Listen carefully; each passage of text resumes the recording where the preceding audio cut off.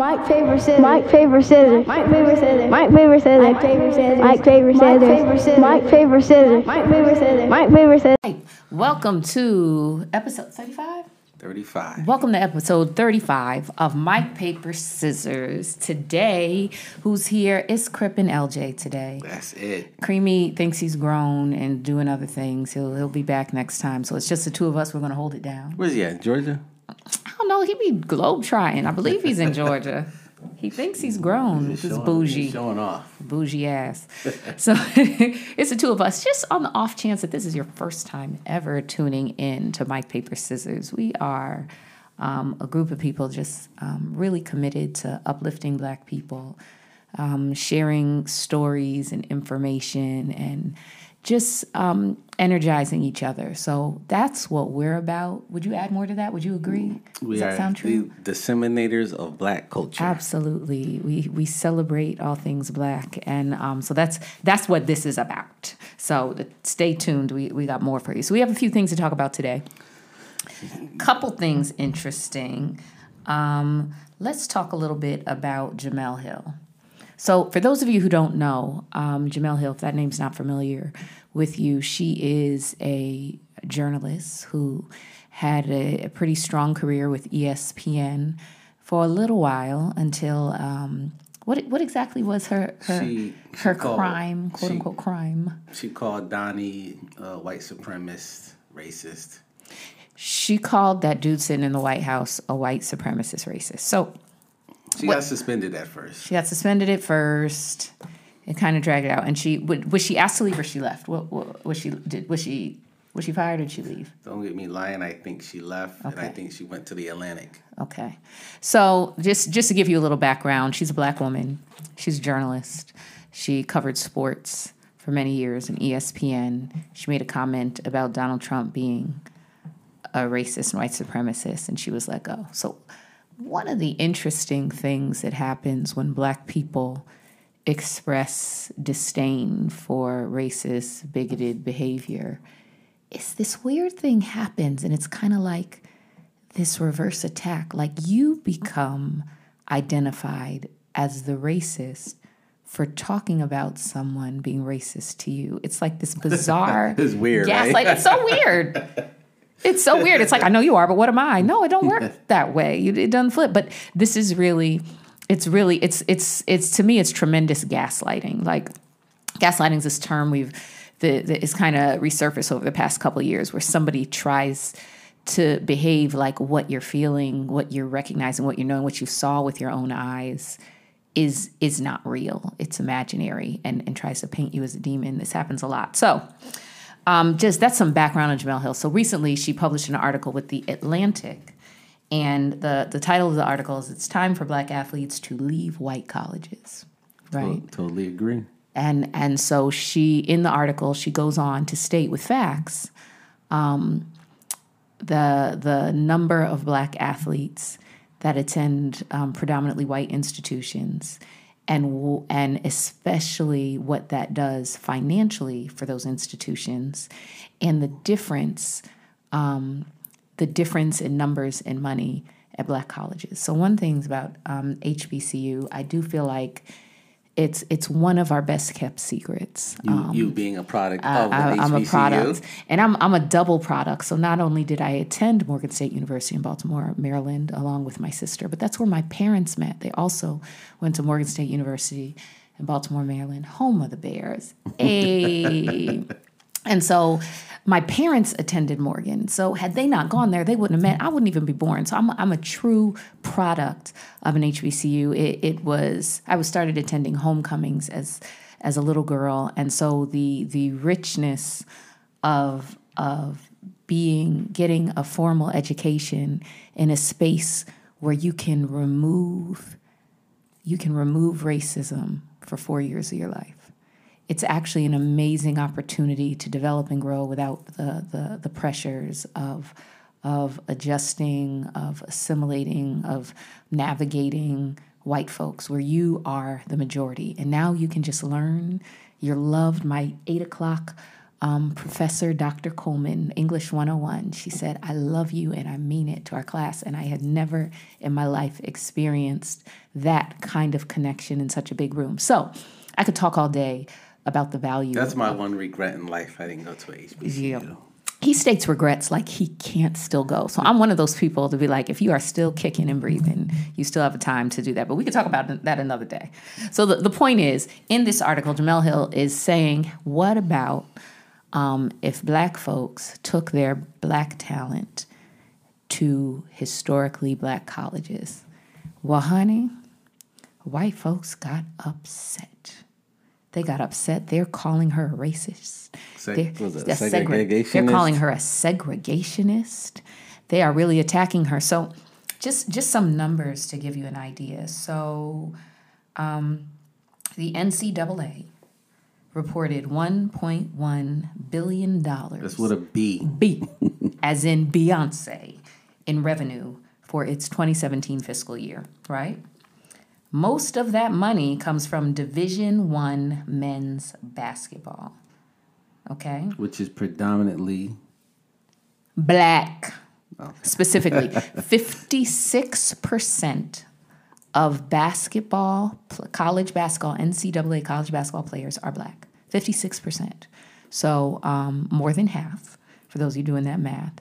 And so she was suggesting, she's really just calling out numbers. Imagine the impact this would have on Black colleges if these athletes took their talent to a Black college. So the arguments were saying, well, we wouldn't be able to get...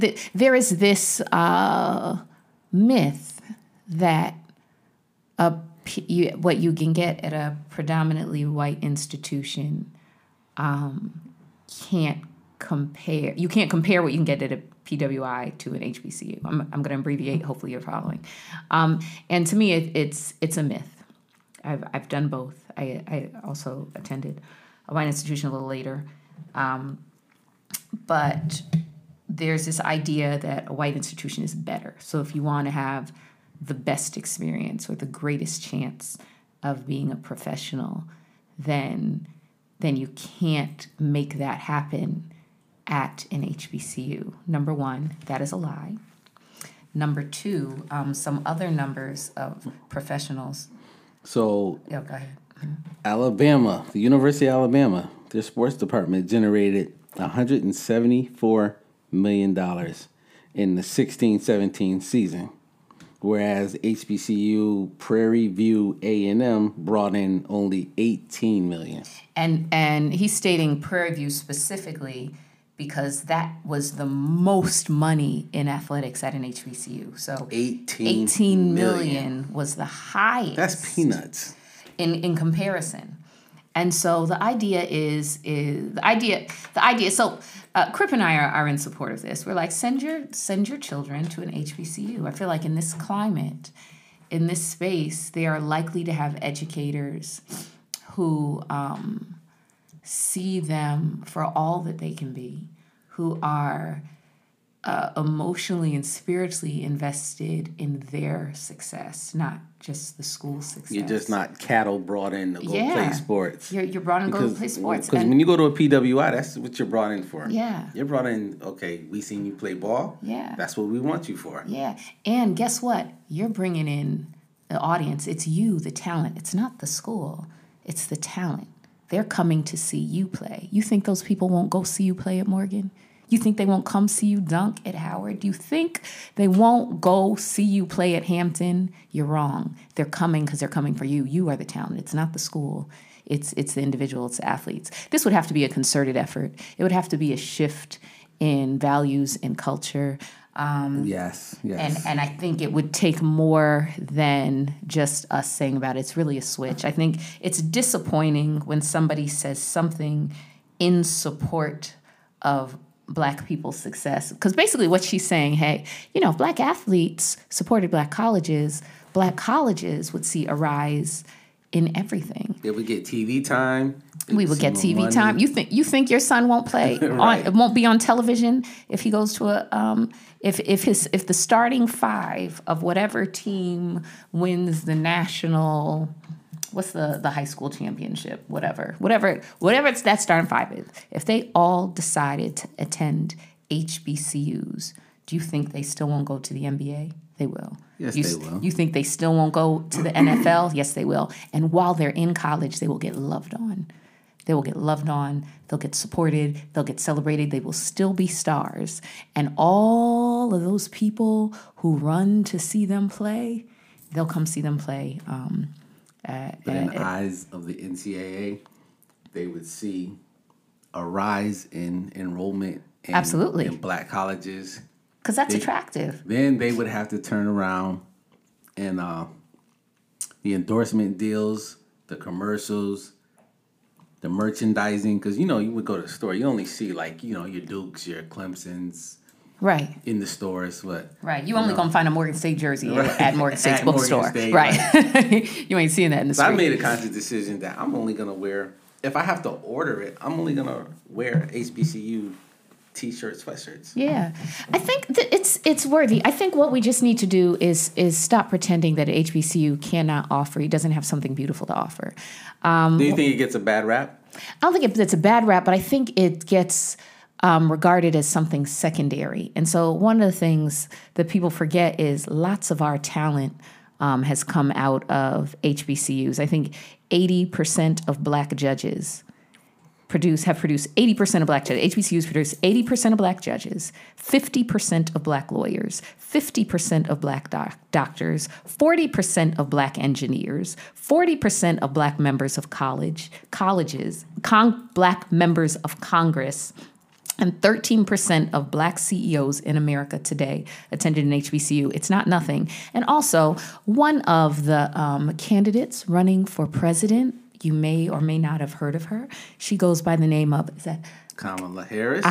Attended Howard University, right? And so let's not act like you cannot get a supreme education and a beautiful, rich experience that you will remember and value for the rest of your life. And I'm not saying HBCUs don't have their challenges like any other institution, but most of the challenges are generally financial, and the sports could really make the difference. That could be the buffer. Sports would be a game changer. Yeah. It'd be a game changer. And you always know when you've stumbled onto some truth when you start being attacked. They have come for Jemele Hill's head, like she's being dragged. They're calling her racist. It's to me, it's such gaslighting, right? When you start messing, I tell y'all, when y'all start messing with that white dollar, the ears perk up. It hit a nerve. She done hit a nerve. So I think one of the things is really to start selling. I think people who've attended HBCUs really talk to these athletes, take them on tours, and show them other values. Yes, it would take time for this to turn around, but I really think it's possible. But it's getting people to buy into the fact that you can buy black not just to support black folk, not just to say you're doing it, but it would have a positive impact on you. So I'm with it. I love it. I think it would be a beautiful thing. And once upon a time, that's what it looked like. So once upon a time, we weren't welcomed in these spaces. It wasn't until they started to say, "Oh, but did you see how fast that boy ran?" Well, let's not forget two things. Let's not forget why HBCUs were started in the first place. Yes, why? Tell them. Because the black man was not allowed to enter the doors of PWI. Yeah. So there are spaces we were not welcomed in.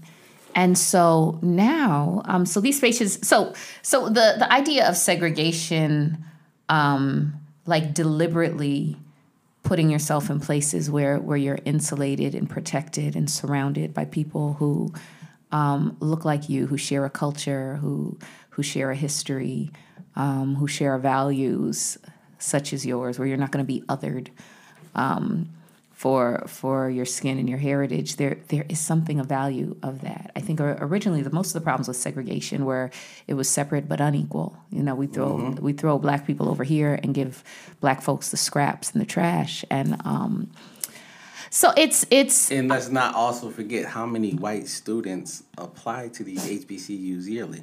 Yeah. So one of the things somebody said, all black colleges. There's no such thing as an all black college. It's historically black. That means they were created with black people in mind because we weren't permitted in these other spaces. White folks know it too. You think they aren't grabbing up engineering degrees at Morgan State University? Exactly. Morgan's University engineering program teaches other schools how to run their engineering programs. So when you were there, did you have quite a few of white kids when you were there? Yeah. Yep. White kids, Asian kids, and students from other countries, like international students. So it was mostly black. So it was not unusual to be in a classroom and be surrounded by black people, which was a marvelous experience for someone who was growing up. And while we're on in that topic real yeah. quick, I do want to shout out, I can't remember which HBCUs it were, but some of them have said they would take students from the Bahamas and let them enroll in their schools while Bahamas is going through their cleanup process from Dorian. Yeah, thoughts and prayers sound so weak and corny, but the Bahamas is underwater. So if you haven't been paying attention, last week that Dorian just sat and just kept rotating on toward the Bahamas up. And so, there are lots of initiatives going around to send support, relief, money, things, and probably a lot of just helping people get out of there because it's. So I'm going to shout out to those HBCUs that said, "Come on over." That said, I got you. That's love. That's love. So if you're raising a black athlete and you're starting to think of their future, give some serious thought to sending them to an HBCU. Right, just don't throw them away like HBCU isn't going to give you the same education. I had this. It's so funny. I had this one. I wish I could remember who it was. There was a woman on my Facebook whose son was attending a college tour, and she was expressing her frustration about not seeing any black people. I said, well, have you ever thought about sending him to an HBCU? You wouldn't even have this conversation. And she went on to defend her choice. I said, yeah, it's just bizarre that you would complain about not seeing black people in a place where there's not very many black people. Like what are you talking about? No, you're not going to see many black people there unless you go somewhere different. So we now we have options and choices. And so think about that. I'm a supporter of Jemele Hill. I am in complete agreement. I'm also one of those people. Whenever I can, I buy black. I invest black. That doesn't mean that's the only place who gets my dollars. People who but I'm all for it. It is my prayer that my and for the ones that are calling her racist and segregation, shut the hell up. I mean, it's so backwards. It just, to me, it's a way to shut down the conversation and to dismiss what she's saying. But that's how you know she hit a nerve, because how they would feel it should black students start saying, but what's the black population like? And how will you support me if someone mistreats me? And how do you manage microaggressions? And how will you treat my mother? And what will, you know what I mean? Mm-hmm. What will my connections? How do you invest in a black student union? And how many of my educators are Trump supporters, right? Like what is it? What will this look like for me? And I'm bringing you millions. That means, so tell your superstar student that millions and millions of dollars follows him. Wherever he goes, the money's going. He's the talent. And you get to see these HBCUs on mainstream television networks, CBS, NBC. We can do it. Whatever we have to do to start a movement, we'll be talking about black colleges more and more. And speaking of sports, that brings us into the shift. We can talk from college to... But before we do that we do that, yes. I got to jump my Black History moment. Come on with your Black History. That's what we do. Learn us something. So we're going to talk about Mr. W.E.B. Du Bois. William Edward Burghardt. Born in Great Barrington, Mass. in 1868. He was the first black person to receive a PhD from Harvard. And he's the author of some great books. Philadelphia Negro, Souls of Black Folks. Not to mention, he was one of the co-founders of the NAACP in 1909. So the man did a lot of work, and he lived to the ripe old age of 95. Died in 1963. So that's beautiful. So I'm sure you're familiar with the name, and it's just a reminder. Like, he died in 1963. Like, this stuff was the other day, you know, like the things we're still overcoming, and we're still we're still recovering from the trauma of being of oppression. And so this is one of the... Being the first to receive a PhD from Harvard. Being the first. And we just talked about HBCUs. We just talked about HBCUs, right? Right. So it makes Harvard look good, but it's you just wonder how many other talented people did not have the opportunity, couldn't grow, couldn't learn. So right. We celebrate W.E.B. Du Bois, and we honor his legacy. Read his books. Tell us some favorite quote. Share things with us. Thank you for that moment. Tell your kids about them. Tell your children. That's why we do the Black History Moment. So you can tell your kids. Tell your kids. So your next, what were you saying? I want to go from the college sports to NFL to... Let's talk about this Jay-Z collab that we were kind of sitting and waiting to see how we felt about it. Oh, where his Inspired Change initiative has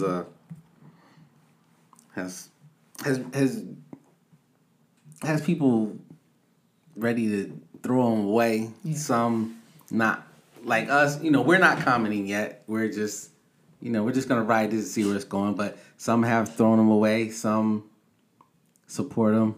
So he's all over the place. Yeah, I think I'm not huge on cancel culture. I'm not opposed to it. I think it can be a necessary vice. Like, you get shunned for making mistakes.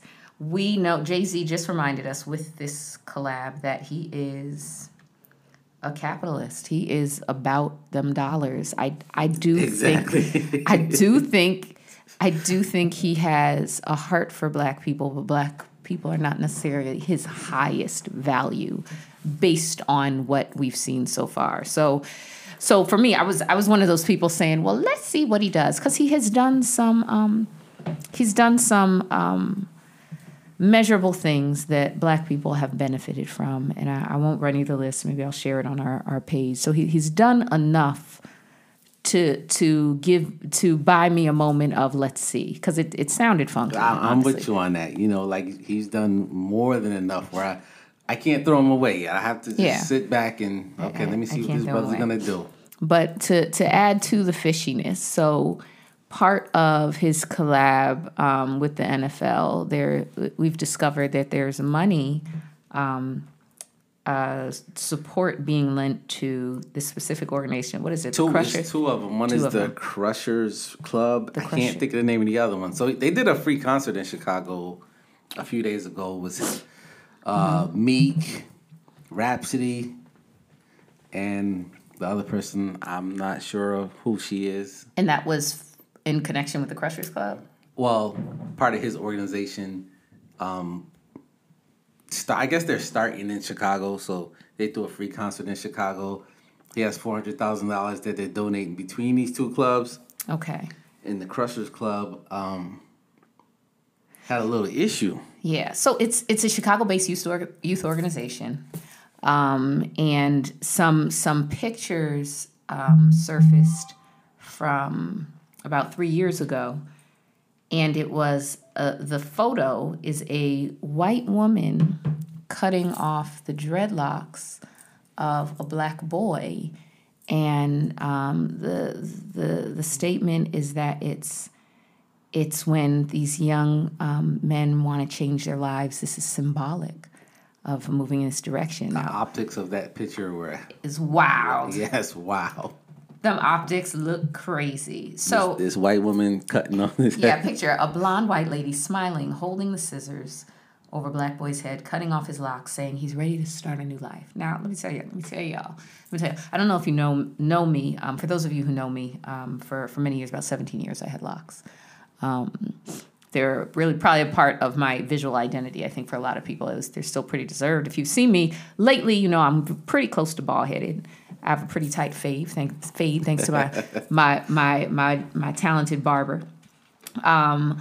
But locks are something for me that was very personal. It's about the blackest hairstyle you can wear. It's basically what your hair does naturally if you just let it be. Like it's one of the main identities of Black culture. Oh, it's so Black. And so for me, cutting it off, for me, it was just time for a change. I felt like I was in a new season of life. So cutting off your locks is not necessarily an attempt to join into to shift a beauty standard or to enter a white world. That's not necessarily what it means when a person decides to cut their locks. However, a white lady cutting a Black boy's hair, stating it's symbolic of him moving in a new direction, it kind of makes it seem like that's bothersome in several ways. That was. So what are you trying to say? Yeah, what does this mean here? It's possible the boy was just ready to cut his hair and she said, "Can I do it?" And they took a picture and posted it. Well, that's what, I saw the video with him. He came and said that's what he wanted to do. Mm-hmm. Granted, I mean, it's cool if that's what you want to do, but still the optics of that picture. Right. And so that picture, and the woman has quoted, she's defended it. She said she's cut lots of boys' locks off. And she also made one of those statements saying she doesn't see race or color. So let me tell y'all, as soon as, there are a couple things that people can say that make me dismiss anything else they have to say. So if you ever say to me, "I don't see color," and you are not legally and certifiably blind, I'm no longer interested in any other words that come out of your mouth. Because if you're saying you can't see color, it means you refuse to identify people who are different than you. You're not acknowledging that Blackness is something real. God created us. If you believe in God, I believe in God. God created us all to be different. We're all supposed to be who we are. And people who pretend they can't see your differences cannot acknowledge your unique experience, and it's usually ignoring any kind of pain, suffering, oppression you're experiencing. So I don't see color as like kind of a cop-out to not have to deal with and can I throw another one in here, please? Yeah. For my white people, please do not go to a Black person and say how much you despise, don't like racism. Do not tell us you don't like racism. Yeah. Go tell a whole group of white folks in your church, school, whatever organization, tell them. Don't come to a Black person and tell them how much you don't like racism. Right. Because I don't care. I don't care. I'm not impressed, and I probably don't believe you. Because honestly, it's if you are really if you want to sit in the position of ally, because there's a difference between just wanting Black people to like you back, and difference between really being outraged at the injustice that we experience. And as a white person, you are in the position of connection. You can speak to your community about inequality and inequity and violence. You could talk to them. Don't tell me. I'm with you. Don't tell me you don't like racism. I don't care. I really don't. Right. I'm not moved. Mm-hmm. You're gonna get a hard blank stare. You shouldn't like racism. That's dumb. And that kind of goes in with that comment you just said with the lady said, "I don't see color." I don't see color. Right. Who are you talking to? Why don't you see color? Can you see gender? Can you see species? How do you know you're talking to a human being and not a wild animal? What other limitations do you have? I don't like it. I don't respect it. I don't think it's cute or smart or innovative. I think it's soft racism. And I call it soft racism because I identify this as like people who would never use the word nigger, and maybe they think the Ku Klux Klan is just abhorrent, but they still hold racist ideas and believe Black people are inferior and want to touch Black lives to get them to be more like white people. And so I don't rock with that. I don't think it's cool. I don't think it's cute. If a white lady cut my son's hair, you would see a different version of you would see a different version of me. And so You would lose it? You would lose it? I would lose it. I would be hurt and offended and outraged, and I would probably have real violent thoughts. Like, y'all would have to help me. Y'all would have to help me out. So to me, to each his own. I'm not mad that the boy chose to cut his hair. So I just want to really clarify. I'm not mad that the boy chose to cut his hair. I am annoyed that this was presented as if this was something that's going to get him closer to a freer life. Like his hair is holding him in bondage, and it's connected to violence and negativity. So what are you trying to say about our I think locks are so black and so regal and just electric. Their antenna. It's just a beautiful. Connection to have to decide to lock your hair. It is okay if you cut your hair. The optics of this white woman. And so connected to that, when we think of Jay-Z's organization donating money that's going to benefit this organization that's cutting off black boys' hair, it's almost like an organization that's trying to wash the blackness off of black kids. This is just one photo. I honestly don't know what else they do. Perhaps they're providing safe environments for them. Perhaps they're getting healthy meals. Perhaps there's places where they're learning to love each other. But anything that looks like part of the care is trying to water down their blackness, I don't like it.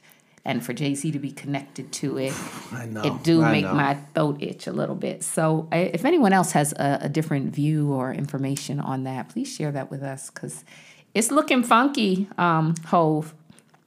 I'm confused. Your campaign's real sketchy. Yeah, right now. I know you're a businessman. I'm just curious. I'm curious about what the end game is. And while we're on that, I have a question. Yes. And I could be looking at this wrong. I could be. So you recall Jay-Z saying, "We got to get past kneeling," right? Yes. What did that mean? I sat back and I was like, him saying we got to get past kneeling, is that like saying, okay, y'all got to get past the police shooting black people? Well, that is how I received it. So get past. It just makes me like, I'm more curious. Is he saying this is not effective, or is he saying we have to get over it, or is he saying we should do something different? Because to me, what it sounded like is we need to stop this little protest. What? What is what?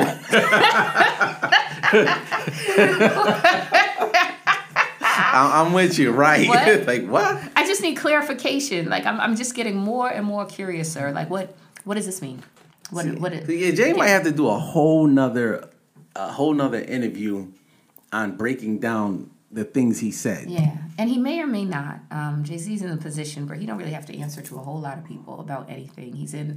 He's in the position where he has real fuck you money. Like they talk about when you're in the position where you don't even need to worry about offending your supporters. Like your base, you could offend your whole base. You're not going to lose. Like, you know how that dude in the White House, he called people's wives ugly. He offended every single person. He said, I could stand in the middle of Times Square and shoot somebody and not lose any supporters. And he was absolutely right. That was true and factual. And so he's in a place where he's been elevated so high, he has nothing to lose. He can go rogue and can't nobody do anything. Jay-Z is actually in a similar position. Financially, he is so safe that he does not need to sell enough. Like, you can say, I'm boycotting Jay-Z. That's fine. It won't change his life. He'll still be a billionaire, and he'll continue to make money because he's just made some decisions that help his life. So I'm really curious about his heart, what his values are. So we got to be patient right now because, you know. Yeah, let's see. I mean, what else can we do about it? But wait and see. Be patient. Are y'all still boycotting the NFL? I feel like y'all fell off. I have not watched the NFL. This is my third year. And did it feel like a tremendous sacrifice? Was that a hard decision or an easy decision to make? In the beginning, it was hard. And I never, just for the record, I didn't break not one time. 3 years, didn't break not one time. It was hard in the beginning, but now it's you got nothing. Other things to do. Yeah, I got a whole lot of things busy. to do. He's busy. So I could say I'm boycotting, but I never watch in the first place. But I know a few brothers who are standing strong and, you know, standing by. Mm-hmm. But, you know, this is the funny thing about it. Mm-hmm. I don't criticize or talk about anybody that continues to watch. That's your prerogative. Yeah. You can do it. But I will get attacked for standing by and not I would catch flack for not watching, which I don't understand. I don't understand that either. Because to me, what is the problem with how does it get in other people's way by you making a decision that's best for you? Like, it's crazy. It's like, you ain't gonna watch this good football game? I don't know. I'm fascinated. Well, I think people don't want to be alone in their... It's like if you decide to go vegan, people are like, you ain't eating ribs no more? You crazy? You know? Like when you decide, You're right. When you decide to do something that's better for you, it makes people look at themselves. This is my theory. I think it makes people look at themselves and feel a little uncomfortable. Like, well, I hope you don't think I'm going to just be eating cucumbers all day. Like, sir, do what you want. But obviously, the NFL took a little hit, but they're still kicking. Yeah, they are. They're still going to go. But I do think Black people have a lot of untapped power when it comes to impacting change. I do think it would take some tremendous sacrifice from a lot of people who have a lot to lose. Like, you don't have a lot to lose by not watching football. I think it's part of the culture, so you lose maybe that connection, be able to participate in those conversations. I catch the highlights on Sports Center. Right, but it's not... but if you're an athlete, if you are a football player and you're not taking a knee and you're not boycotting, you know what I mean? It's a lot to ask. So I don't know what the impact is. So I don't know if Jay-Z saying that was like, we got to get past kneeling. Is he seeing that is not working? Because kneeling was not about the flag. It was not about football. It was about police brutality. It was about people, when all eyes are on them, pausing to take a different posture because of the injustice that Black people are experiencing at alarming rates. That has not changed. The kneeling hasn't changed. But you know what would be interesting? What? Was, God forbid, another incident happens where a white officer shoots a unarmed black man? It will happen. What will Jay-Z's response be? Right. What you gonna do? I think we should ask him. Well, not only, I feel very confident it will happen because it happens all the time, because it's a part of police culture. Like this is kind of standard procedure that we are not treated with delicacy. So we're not treated the same way. So much stuff come up now. I can talk about it more now because I've listened. So I heard Roger Goodell, who was the commissioner of the NFL, say that, he's listened to Jay and other players address their issues with this. I'm like, dude. He's listened to players address their issues with what? Police brutality? Yes. He's listened? Listened. Oh, he's but listened. My issue is... Bless his heart. My issue is Colin Kaepernick still does not have a job. Yeah. He did get a settlement, though. Yeah, he got a settlement. Well, that was because, obviously the NFL was wrong. They knew what they were doing. So my other thing is, with the boycott, like, what's connected? Like, if Cap had been offered a job, would the boycott end? I believe it would. Yeah. I think people just want to see him, get a fair shot at a chance in the league again. He's young. He's only 30. Yeah. He still works out. He's in great shape. It's not going to happen. It's not going to happen. Deep down, I know it's not going to happen. Yeah. People are hoping, Jay's going to somehow miraculously that would be interesting. Pull him back in. That would be interesting. But that should have been Jay's. That should have been his card he put out of his pocket at the table. Right. Y'all want me involved? Yeah, I'll do that. Cap Bring did him the job in. First.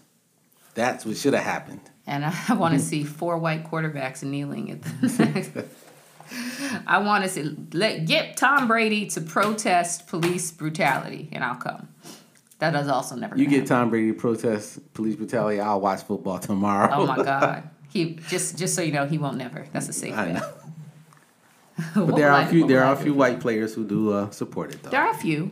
They all should. Honestly, Black players should be encouraged. It's honestly, I think when it comes to racism, like Black people opposing racism is, we hate it. It would be more impactful if white people did it. Yeah, go to your go church. to your homeboy. Anybody who calls himself a homeboy, anybody whose career is directly married to yours, should be as invested in your safety in the world as they are in their own. So my white friends, I got a challenge for you. I want you to go to your church. I want you to go to the next family outing event, and I want you to just talk about how much you dislike racism. Or even, you don't even have to make a speech, but call it out. When somebody says nigger, because I know they do. When somebody says nigger, don't laugh. Call it out. Point it out. Make attention. It's like, what did you say? Why did you say that? Why do you think that's okay? How do you think that makes, like, give them something. And then tell me about that. Don't tell me you hate racism. Tell me what you did to shift racism. Right. I want you to come to work and tell me what the effects was after you said what you said. Right. I don't care how you feel about racism. Nobody should like it. I want you to talk about when you've noticed it, when you pointed it out, when you did something to combat it. Because if all you're doing is telling me, that's not really, it's not changing the world, it's not doing me any favors, I don't care. And I'm going to be annoyed. So that's what I got to say. That's it. We're going to shut it down right there. We're going to shut it down. That'll do. Thank you for joining us. MPS, Mike Paper Scissors. Available on all podcast forms. Clearly, if you're listening, you already know that. But have you liked us, rated us, and reviewed us? Have you done that? Please. Do you love us? For the ones who have listened to us on Anchor, you can leave a message and we can add it into the show.